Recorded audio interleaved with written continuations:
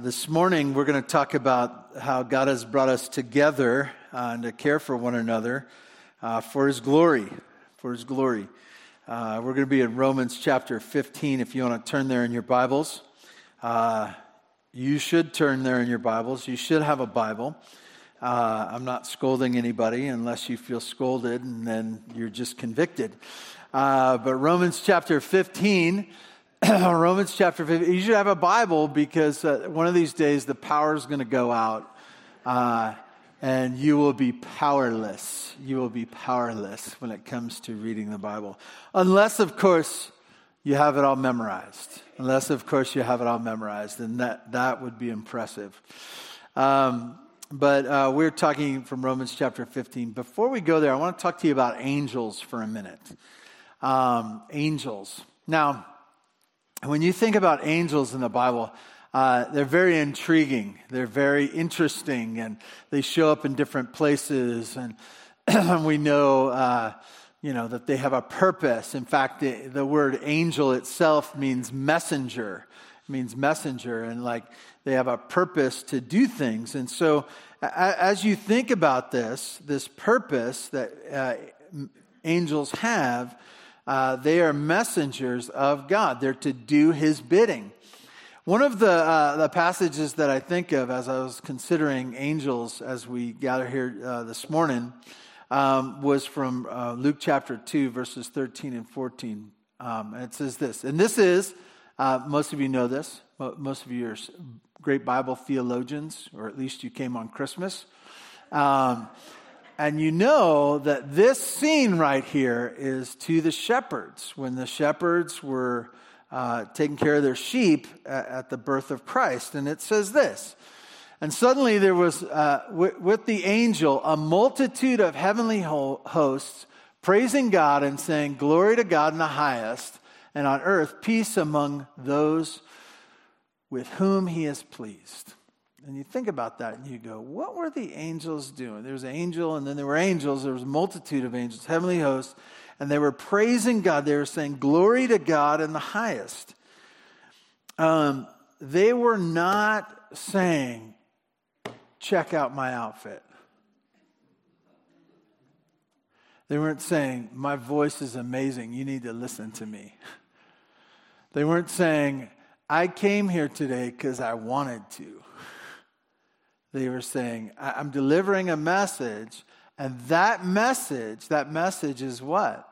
Is that God is to be praised, glory to God in the highest, that He is to be magnified. He has done a great work, and as part of this, Jesus came, and you need to go, and that was it. And so angels have a purpose. They are a messenger. They're to do His bidding. And as angels do what they're supposed to do, they glorify God and fulfill their purpose in creation. And they're great angels. They're great at being angels, doing that messenger job. What happens if they don't do that job? What are they? They're demons, okay? They're demons. They're followers of Satan himself. There's this idea that they were created to do something, but because they didn't do it, they became something else, okay? And angels who do their job fulfill their job, and they fulfill their role, and there's a great role that they play in creation. I'm going to tie all that in to Romans chapter 15. Okay, turn over to Romans chapter 15. It's going to come together, I hope. If you'd stand in honor of God's word, I'd like to read to you from Romans chapter 15, verses 1 through 7. Romans chapter 15, 1 through 7. It says this. "We who are strong have an obligation to bear with the failings of the weak and not to please ourselves. Let each of us please his neighbor for his good, to build him up. For Christ did not please himself, but it is written, the reproach of those who reproached you fell on me. For whatever was written in former days was written for our instruction, that through endurance and through the encouragement of the Scriptures we might have hope. May the God of endurance and encouragement grant you to live in such harmony with one another in accord with Christ Jesus, that together you may, with one voice, glorify the God and Father of our Lord Jesus Christ. Therefore, welcome one another as Christ has welcomed you for the glory of God. God, I ask your blessing on our time this morning as we come before your word. And God, we struggle with this passage, not so much in understanding it, but in doing it. And God, I ask that you would make it clear in our hearts how different things need to be. May you convict us. May you show us who we are. And may you magnify the things that are hard for us to see, that we might see them clearly, and that you might change us. God, may we be this passage for your glory. We thank you in Jesus' name. Amen. You may be seated.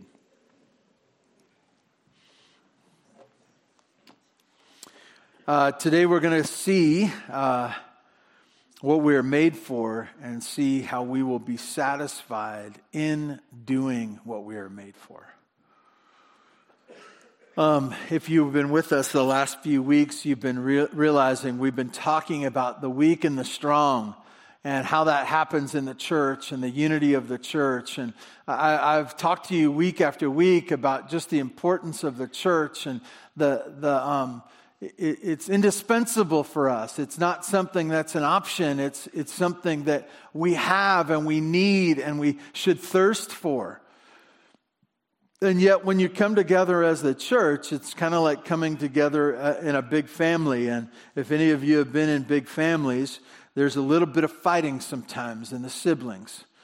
There's pushing and shoving. And why is that? Well, the more people you get around, the more ideas you get. And in the more ideas you get, there's this idea for you wanting what is you desire. And there's pushing and shoving and negotiating and arguing and punching and kicking and stuff like that. And so we look at this, we've been seeing this in the church and realizing that it's not about what we want, it's not about what is good for me and bad for you, but it's that we would see each other as important, that we would care about one another. And this passage, once again, is talking about this same idea. We see in verses 1 through 4, pleasure seeking. And I use the word pleasure because the passage uses pleasure, and it says it 3 times. And it starts out, he says this, he says, we who are strong. And Paul's including himself in that. And he says, I'm strong, and there are some of you in the church of Rome that are too strong. And what is he saying? He's saying there's some of you who have a personality or a constitution or the way you were raised has made you strong. No. Paul is saying, what he is saying is, there are those of you in the church that God has worked in your life in such a way, apart from you wanting or even seeking out for it, that God has worked in your life and He has shown you things, made clear to you, and grown you in ways that has made you strong. Apart from your doing, He has made you mature. And you think about Paul's testimony, he wasn't seeking after Jesus. Jesus sought after him. And he didn't take this position, and it wasn't on his resume, and he didn't work with the right people and, maneuver and go to the right dinner parties and so on and so forth. But God put him in this situation. He taught him and put him in this situation, grew him to be strong. And he's calling on those like him. And he says, those of you who are like me, that God has done a work in your life and grown you out of the sin that you were once in. We talked about in the last few weeks, both Jews and Greeks, or Jews and Gentiles, that they would have made up the church at Rome. And similar lostness, but different types, right? The Jews were in their form of religion. They had all their rules and sacrifices and were wanting to be good, but in the end, they were not good not good enough compared to Jesus. And so Jews realized that they needed Christ, and so those who have followed after Christ, they would have been part of the Church of Rome. But there were also people from all over the world, different cities, and they would have come to Rome, this huge, massive church, and they too would have left behind some sinful life. They would have left behind their upbringing and, different pagan gods that they had, followed after, or families or towns or cities, and they would have carried baggage as well. But God, if He brings you out of that, if He teaches you past that, if He makes you secure in Himself, He places you as, His work has placed you in the category of strong. And He's calling on those. And I want to tell you that many of you here today are the strong of Bear Valley Church. Maybe you don't think that, or maybe you don't consider that. Maybe you say we're all the same, and I want to say that's not true. That's not true. He has made some of you strong. And I think in terms even of a family where the parents, God has placed them there to be strong among the weak little ones, right? You get that picture. Why are there parents in a home? Well, so kids don't burn the place down, right? So that they don't really hurt themselves because they like to hurt themselves, or they don't know better than to hurt themselves. Why do you not leave your 2-year-old at home alone? What would it be like, right? And so we see this picture of, he's identifying the strong within the church, and he says, we who are strong, including himself, have obligation to bear with the failings of the weak. He uses the word obligation, and I think that's connecting to the strong thinking about the work of God in their life, right? He acknowledges that there are some of you that are strong, but if the strong would really think about it, including yourselves, including myself, if we're strong today, if we would say, if we're looking upon the weak, we would say obligation. Why is there an obligation? Because God has done a work in my life, because I was once weak, because I was just like them or had the heart of them, because I could have been in those same things. He says this, we who are strong have an obligation to the weak, an obligation to those who are not strong. And what is this obligation? To bear with the failings of the weak. To bear with the failings of the weak. I want to define this clearly. It is not to say we tolerate them. It's not to say we even approve of them. If someone is lost in sin and they're continuing to sin and they have ideas of sin and they're wrong ideas, it's not to say, you're totally right. You're totally right. And I'm doing that because I'm bearing with it. But it's this idea of patiently, kindly, loving and caring and being with them. And I think in our culture today, as you know, I guess every culture has struggled with this, the whole idea of canceling people. And I realize that's a big thing out in the world, and there's reasons for that, but not in the church. Not in the church. What if someone is weak and they struggle with sin? What if someone has crazy ideas that have come from their past? What if one is looking at certain things as they would have? I mentioned meat and drink and different things that they would have struggled with. I remember we talked about the butcher shop that would have had meat offered to idols, and we're not sure if it was the Jews or the pagans. The previous, it could have been either one would have went to that same thing and said, "Oh, meat offered to idols. Can't touch it. Can't do it." And there would have been others that would have said, "It's a good deal. Winco, right? They're having a sale. They're having a sale, and I don't care about that. I've been changed." And so as we see this, we realize that The bearing with the failings of the weak is the idea that they're not canceling them. They're not pulling away from them. They're not mocking them. They're not looking down upon them. It's that they have an obligation because of their relationship with God, but also their past as well, being weak themselves.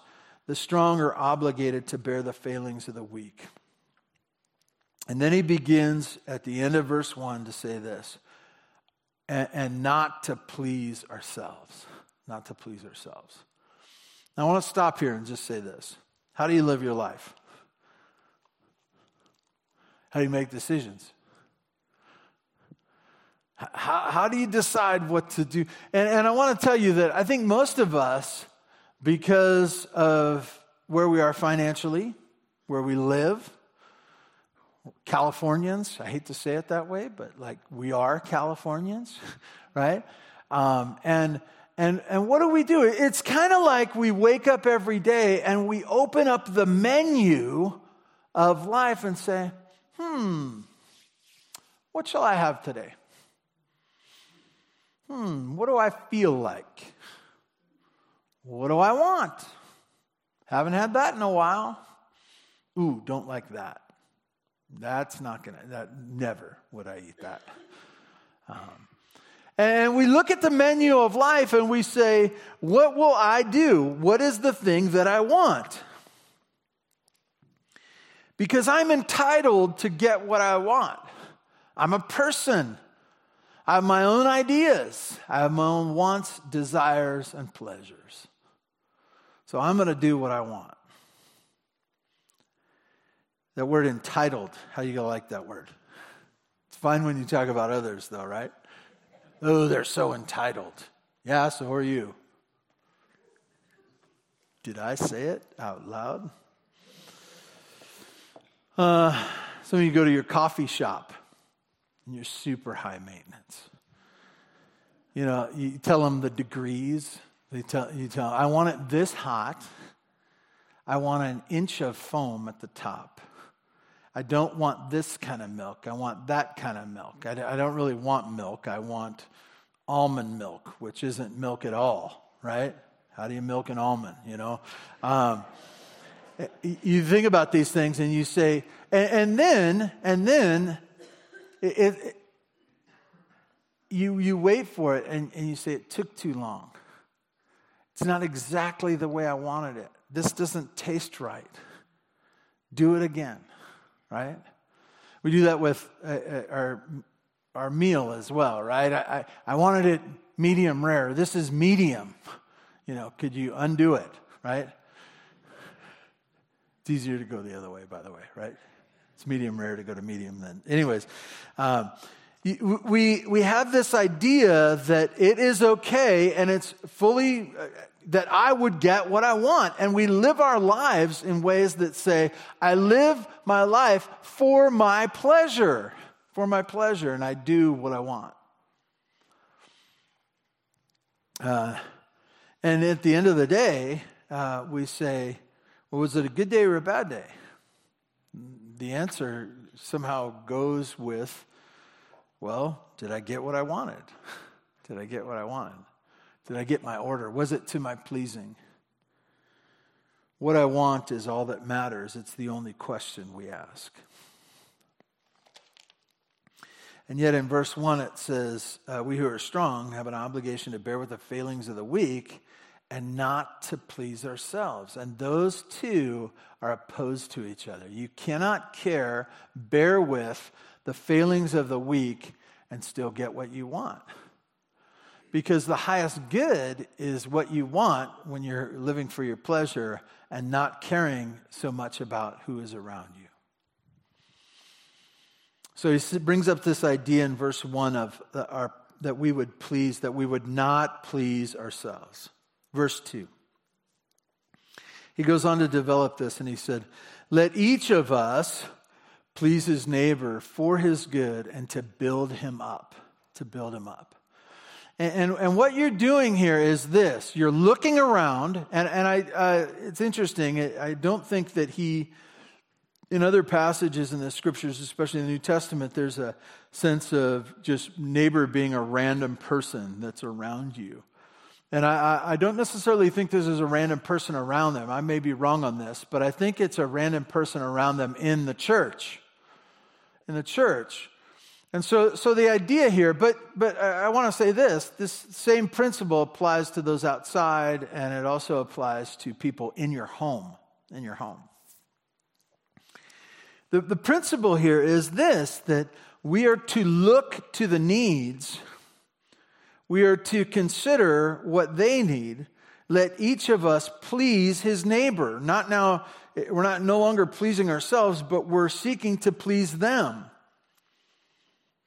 For what? For his good and to build him up. That's an important distinction in verse 2. If you just ask people what they want, sometimes it's not something that's good for them. And if you ask a weak person many times and they respond entitled in their flesh, they will ask for something. They will want you to give them something that's not good for them. If you ask a 2-year-old or a 3-year-old or a teenager what they want, and you just constantly are doing everything to please them, what's going to happen? Bad stuff, right? They're going to eat ice cream for breakfast and lunch and dinner and snacks in between, right? And so the important thing is that you're living or you're doing to please them, and not just to please them, but somehow for their benefit, and they're building them up. And I love this passage. You know, I fear that I won't be able to preach it well enough, but I want you to get this because it's so obvious, but it's so good, and it's so important as you think about family and life in the church family, okay? He says, you know, we're not to please ourselves. That shouldn't be our highest good, but that we should seek, let each of us individually, it's not about this group thing, it's about us individually pleasing one another. For what? For their good, for their building up. And, you know, we've looked at this before in other passages, I think of Hebrews 10, where it talks about, I shared with the kids, the idea of building up and this idea that they would strengthen them. And I want to encourage you to ask this question as you think about if you're doing this right. Is my actions, my words, my time, is it really to please my neighbor? And do I see in them something that's good? And because of our time together, have they been built up in the Lord? Are they? And I would say this: are these weak ones on their way to being strong because of our time together? Isn't that beautiful that this is what God has done for us? And I want to point you back. Angels have a role, right? They're messengers. I want to ask you the question, and I want you to think about this throughout this passage. What's your role? What's your role? Why has God saved you? What does he want to use you for? How does he want to take the days, moments, hours, whatever you want to say, of your life, and how does he want to use it? And I would say this: he wants you to be used to strengthen others in the faith. Verse 3. Verse 3 gives us the ultimate example. The ultimate example. For Christ did not please himself. And you should fall off your chair right now. You should fall off your chair. And I'm not suggesting it, but why? That should strike us. And I realize most of you have been around the gospel for a very long time. And you've heard the story of Jesus over and over again. You knew that that passage about the angels, the multitude sharing glory to God. You knew that was the shepherds. You knew it from the earliest of time. And you've heard about Jesus' life, his miracles. You know about him going to the cross. And you know about the resurrection. And you go, yeah, I get the story. I get the story. But that story should blow you away. Why? Because the King of Kings and the Lord of Lords served. the men this last week, as we met, for those of you who weren't there, there was a healing service that went on. There was no more ailments. Every husband and father and man was fixed. All their problems are gone. We handed out thousands of dollars, and you weren't there. We're meeting this week, Monday night, 6:30, next Friday, 9 a.m. We'd love to have you. In Mark chapter 10, verse 45. Mark chapter 10. This is what we looked at. And it's just an amazing thing. Jesus speaking of himself, he says this, "For even the Son of Man came not to be served, but to serve and to give his life a ransom for many." Isn't that wild? The one who should have been served, the one who should have been worshiped and fallen down before and deserves that. He is the king. He should be worshiped. But what did he do? He didn't come to be worshiped or to be served. He did what? He served. It says this in, if you look down at verse 3, it says, "For Christ did not please himself, but as it is written, the reproaches of those who reproach you fell on me." That's a passage from Psalm 69, verse 9. We won't look at it, but it's this idea that Jesus took upon all that was designed and targeted for us and deserved of us. He took that on. He didn't please himself. If you think back to the garden, Luke chapter 22, verse 41, it says this, and he would, and those of you Bible scholars know where this is too, right? It's in the garden when he prayed. And he withdrew from them about a stone's throw and knelt down and prayed. Next slide.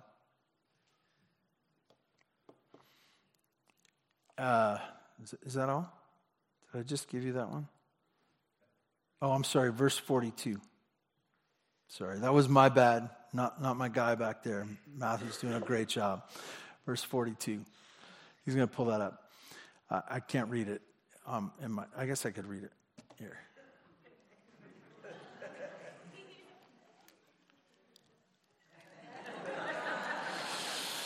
It says this, and he withdrew from about a stone's throw, and he knelt down and prayed, saying, "Father, if you are willing, remove this cup from me. Nevertheless, not my will, but yours be done." As you look at that,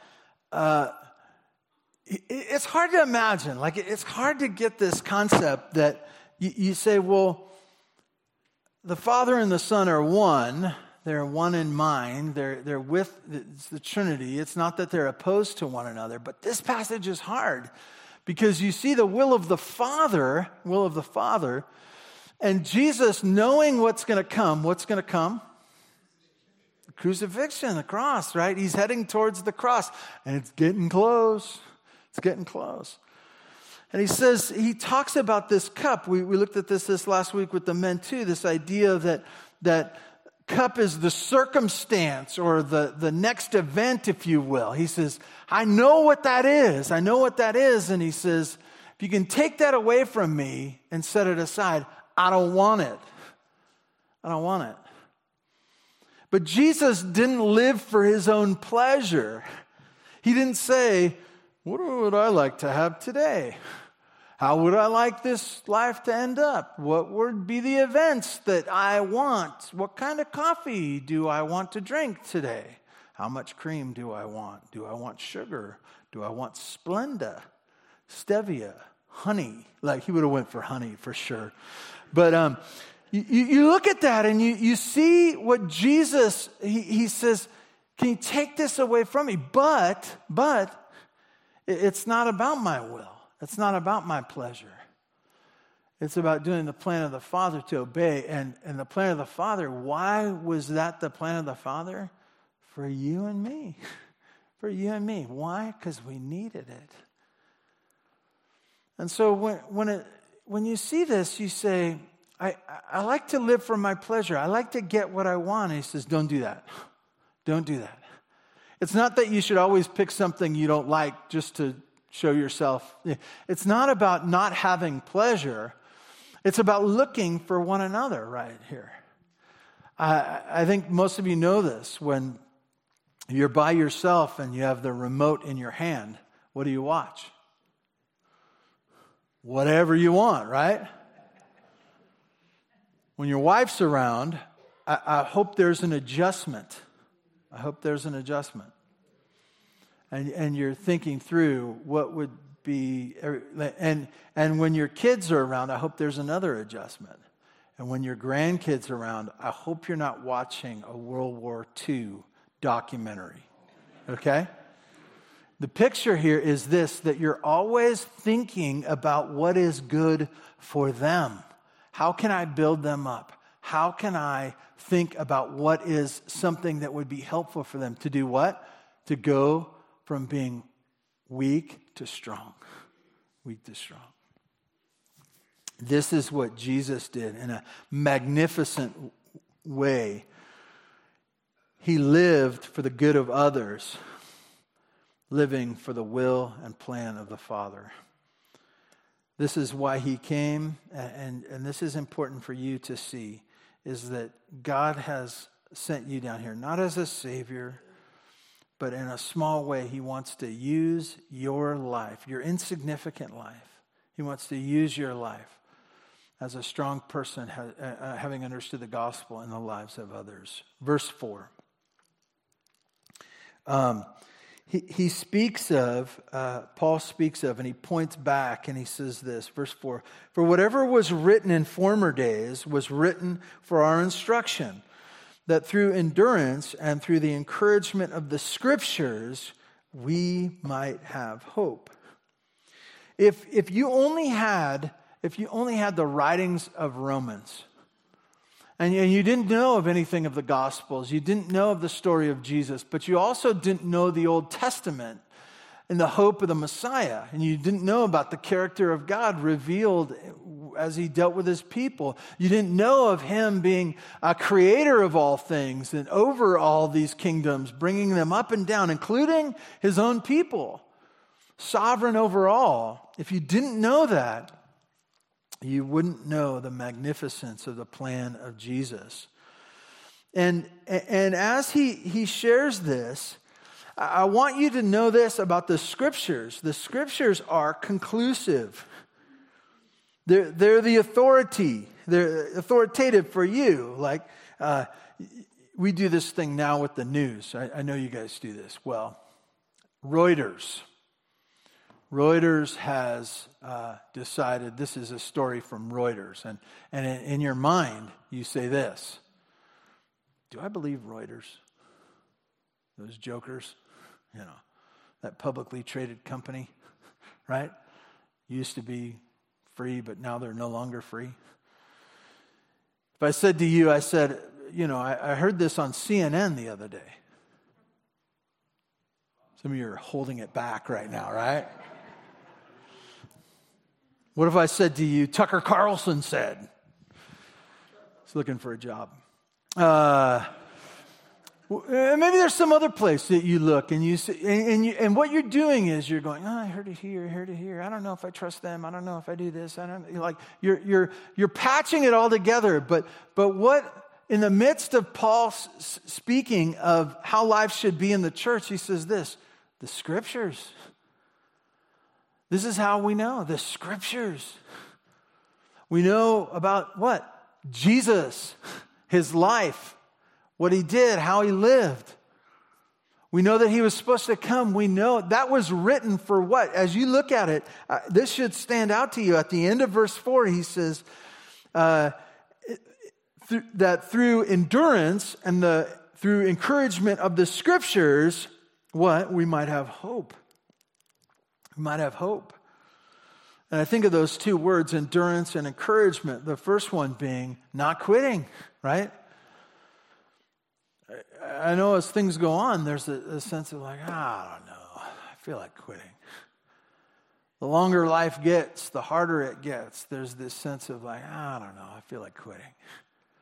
He says, endure, be encouraged. What? Encouraged in the scriptures. You know what it says. There's a great encouragement. If you're depressed, if you're discouraged, go to the scriptures. Go to the scriptures. As you look for encouragement and hope from other people, you want to say, tell me what Jesus says. Give me something from God. I've heard all the other stuff. Don't give me some lame book from Barnes and Nobles. Don't say, I was searching on Amazon. It has 4.5 stars. From people that I don't know or care about. The encouragement here is this: the hope that comes is from knowing exactly what God has said, the truth of God's word, the story of Jesus. This is what he has done. We come back to unity in the church, verse 5. Unity in the church.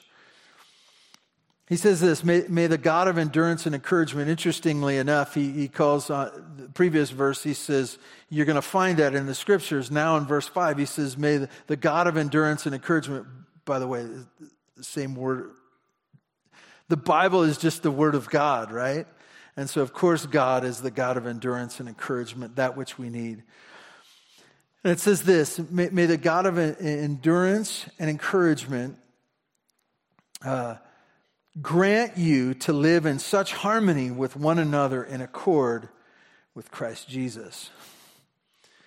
That he's praying, he says, I desire that God would do this work in you, this granting or gifting of what? Harmony with one another. As you're in accord with Christ Jesus himself. It's not harmony with one another that we've just figured it out how to live together, but it's that we are all connected and with and walking in step with Christ.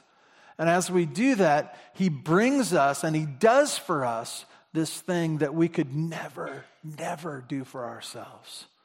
Bring about harmony. I told Zach, I said, read the passage that I'm going over. It's a music passage. Harmony. Right? If you look at the next line there, he says, harmony with one another in Christ Jesus, that together you may with one voice glorify the God and Father of our Lord Jesus Christ. That's why I wanted to talk about the choir. Right? Doesn't it make sense? Do you understand the picture here? With one voice. Rebellion's one thing, but do you have someone in your family that just likes to always do their own thing? Maybe you are that person in your family that wants to do your own thing. And you think about what that looks like in the church. I think about the choir or the band here. And what if one of the people in the band here said something like, I got a different idea. Zach wants me to play it this way. I got something special. And right here, I'm not going to tell anybody, but first service, I am going to go off right here. I got some ideas on a harmony that someone's never heard before. And afterwards at lunch, what happens at your house? So-and-so was going today, right? They had a different idea. They stood out. Not necessarily in a good way either, right? The funny thing about harmony, I don't know anything about music. By the way, I'm overstating what I know right now. But the idea of harmony is that it somehow fits together, that there's a beauty of it. It's something different, but not out of whack, right? And when somebody is going off on their own thing, everybody knows, right? Or you think about, it's a funny thing. People have done this in TV shows and stuff like that. Pledge of Allegiance, right? What happens if someone's a word slow? You know, right? There's that funny thing where somebody's saying, ready, begin. And why do they say ready, begin? So everyone's on the same page, right? But when someone's lagging behind, it's like this echo and it becomes fuzzy and muddled. But the power here and the beauty and what God does in His church, and also we're praying for God to do, that He would gift us with this harmony that is what? It sounds like one voice. It sounds like one voice. On Tuesday, we meet for staff meeting, and we always go over the service. Well, not always, but most of the time we go over the service. And Zach always wants to talk about the music, and I do too. And one of the things that we often say of you all, we are judging the way you sing. And I'll say to Zach, I said, man, the church was really singing. I could tell they loved that song. They were singing. And that's that thing of one voice. One voice. And it's powerful. It's indistinguishable in the sense that the person, but you feel the power of the numbers together. You see this one voice being this powerful, clear, glorifying God voice. Why? Because of Jesus. Because of Jesus. And so it brings us to the last verse. In your Bible, verse 7 might be with the next section. In my Bible, it's not. I'm going to talk about it next week too, because it's just such a great verse. But what does it say? Therefore, because of what I just said, might even be the last chapter and a half even. Therefore, welcome one another as Christ has welcomed you for the glory of God. Welcome. And that may sound like a funny word, but the idea, I can't remember how it's translated in other versions, but it's this idea, and maybe you should picture a door. Maybe you should picture a door, your front door of your house. And if you think about this church, maybe you're the greeter, and maybe it's a snowy day, and maybe you're right out there. And some of us think we're not just the greeter, we're the gatekeeper, right? And you hear the knock on the door, you see someone coming up, and you're going like this. Should I let him in? Should I let him in?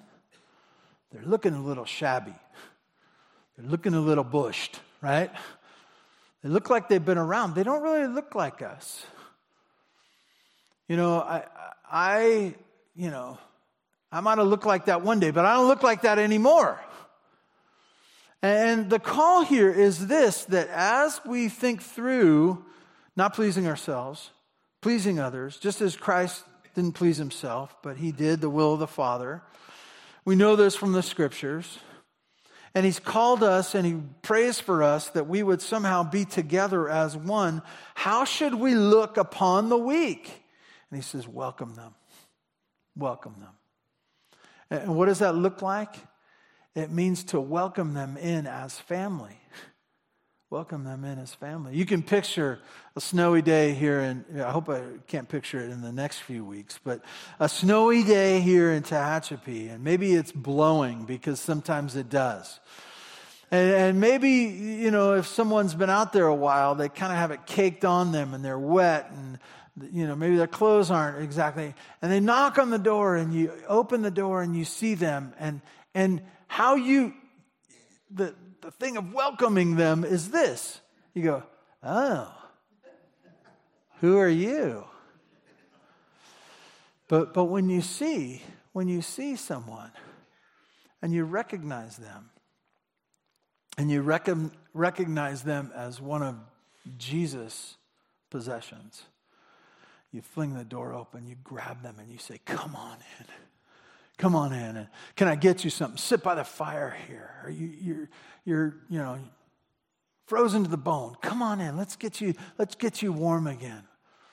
And the question here is this: why? Why should we welcome them? And maybe in your heart you would say, I don't want to welcome them.